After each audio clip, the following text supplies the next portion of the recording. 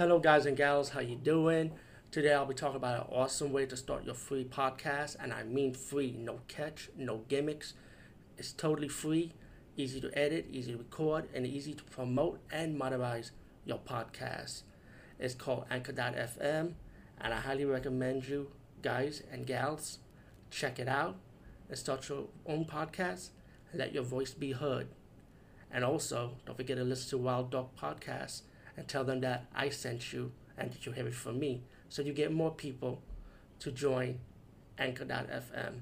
You will not be disappointed because they will also put your podcast in other platforms and then make it very, very much easier for you. Have a great day, everybody.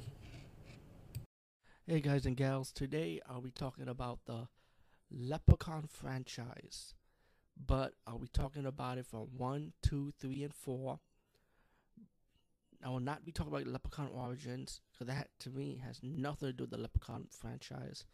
As for Leprechaun 4, as for Leprechaun 5 and 6, when he was in the hood, it will not be talking about in this video blog only because I already reviewed it as solo video blogs each. And this is the time when Leprechaun Origins came out, and I was like, there's no Warwick Davis. You know the Leprechaun is shitty in Leprechaun Origins. So I said, you know what? It's time for me to defend Leprechaun in the Hood or Back to the Hood, part 5 and 6, because at least give it credit. At least it had Warwick Davis in it. And you know what? I felt like the sense of humor of Warwick Davis and the style of Leprechaun was still in that movie. So, you know what? I like 5 and 6 now. So I decided to let it slide. But I'll try to post a link to the review when you watch this video in card format with the new YouTube format. Besides that, let's talk about a little bit of Leprechaun 1, 2, 3, and 4. And yes, I love all of them.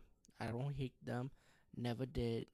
I love Warwick Davis' Leprechaun. To me, that's what carries his character, carry the movie, you know. And what I like about Leprechaun is like watching it's always like a different version of the Leprechaun. It's like the same Leprechaun, but it's like his story and his style is always different.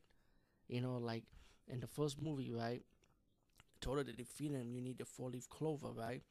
And you know, you have like this a family that move into a town and then in a new house, and you know, and accidentally they remove the four-leaf clover, and he comes out of his box. And this is in the first movie, and the leprechaun wants his gold, and of course he's gonna attack whoever gets in his way. And then you get Leprechaun Part 2, right?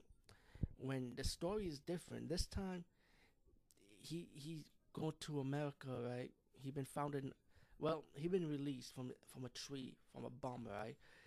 And he's on a 1,000 year old quest to get the woman that he wanted, that he desired, because in the past, in the flashback scene in the movie, not the flashback, in the prelude part of the scene of Part 2, he finally getting the woman that he wanted because the father of the daughters was able to stop the leprechaun.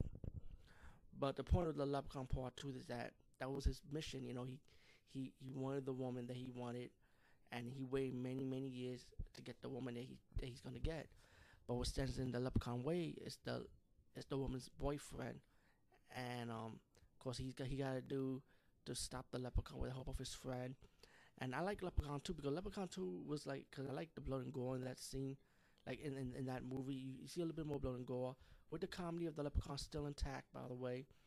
How and you see how he captured the woman and how he put her underground because he's gonna make her his bride, and how the woman trying to escape his lair, you know. And you get the final battle scene, of course, how they're gonna stop the Leprechaun, you know. And the Leprechaun 2 is really like iron, you know. And then we get to Leprechaun 3, when this time we have the Leprechaun in Las Vegas. And the way this one's played out is that the Leprechaun is in a statue, already trapped with the medallion, and you'll see that in the fifth and sixth installment. Like, if I remember, in the hood was the same thing with the medallion also.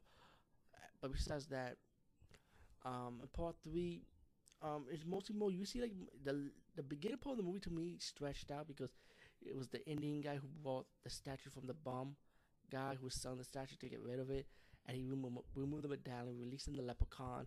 And you see the Indian guy that owns the pawn shop was the leprechaun. Stretches out while you got this college kid. You know, he picked this woman. You know, trying to get to her work site, and you know they kind of like down on their luck in a way. And meanwhile, the kid gambled too much. He went to the pawn shop. He comes across the dead pawn shop owner. He took a piece of gold from the leprechaun, and the leprechaun finds out. And then he goes to where the boy is staying, and he's gonna kill anybody who gets us away from getting his gold, you know. And it's pretty much like I said, the way to stop this leprechaun is with the medallion. And and I like part three also, even though it stretches out, but I kind of had a place in the heart for part three. But now we get part four. We get Leprechaun in space, and it's like a whole new territory now. And it's weird because the way they did Leprechaun 4 is like they pretty much ripping off Alien, the Aliens franchise movie. How you got like an alien in the ship attacking crew members. Well, that's what you got. You got this leprechaun. He kidnapped a princess, and the princess later on you find out she's a bitch anyway. That she actually supports the leprechaun, even though the leprechaun made her a better offer. Like let me kill your father. I become king, become queen. I'll give you gold. Pretty much that. And then you get like this military troop had to stop this monster, the leprechaun. Of course, they carried them into the ship, and the leprechaun was able to come inside the ship also through a guy. And they kind of like I said, they rip off aliens, Alien Part One, Alien Part Two in this movie, in a way I would say. And it just gets comical. So you got the crew members have to battle the leprechaun out while the leprechaun is searching for his bride, his queen. Later on, like, of course, she's a bitch anyway. The queen of this planet called Dominia, I think. But and then you get another villain, which is gonna be the scientist. Later on, he becomes like a mutant. But pretty much, you get like I said, you got the crew members have to survive, beat the leprechaun, and survive. And the way they kill the leprechaun in this one, well, think of it as Jason X. Nothing new again. But like I said, I like the all four Leprechaun movies. Never had a problem with it. I think they were all enjoyable in their own way. I kind of like the take on the Leprechaun, each of them being a different story based of origin of each, even though it's the same character, same Leprechaun, same sense of humor, same style of kills, how the Leprechaun will kill people, like the way he is. You still have that flair, but the story about it is different. So you gotta give it credit for that. And of course, also check out my review for part 5 and 6, which I did solely, and I'll post the link on this video blog too. Anyway, peace guys, and see you later.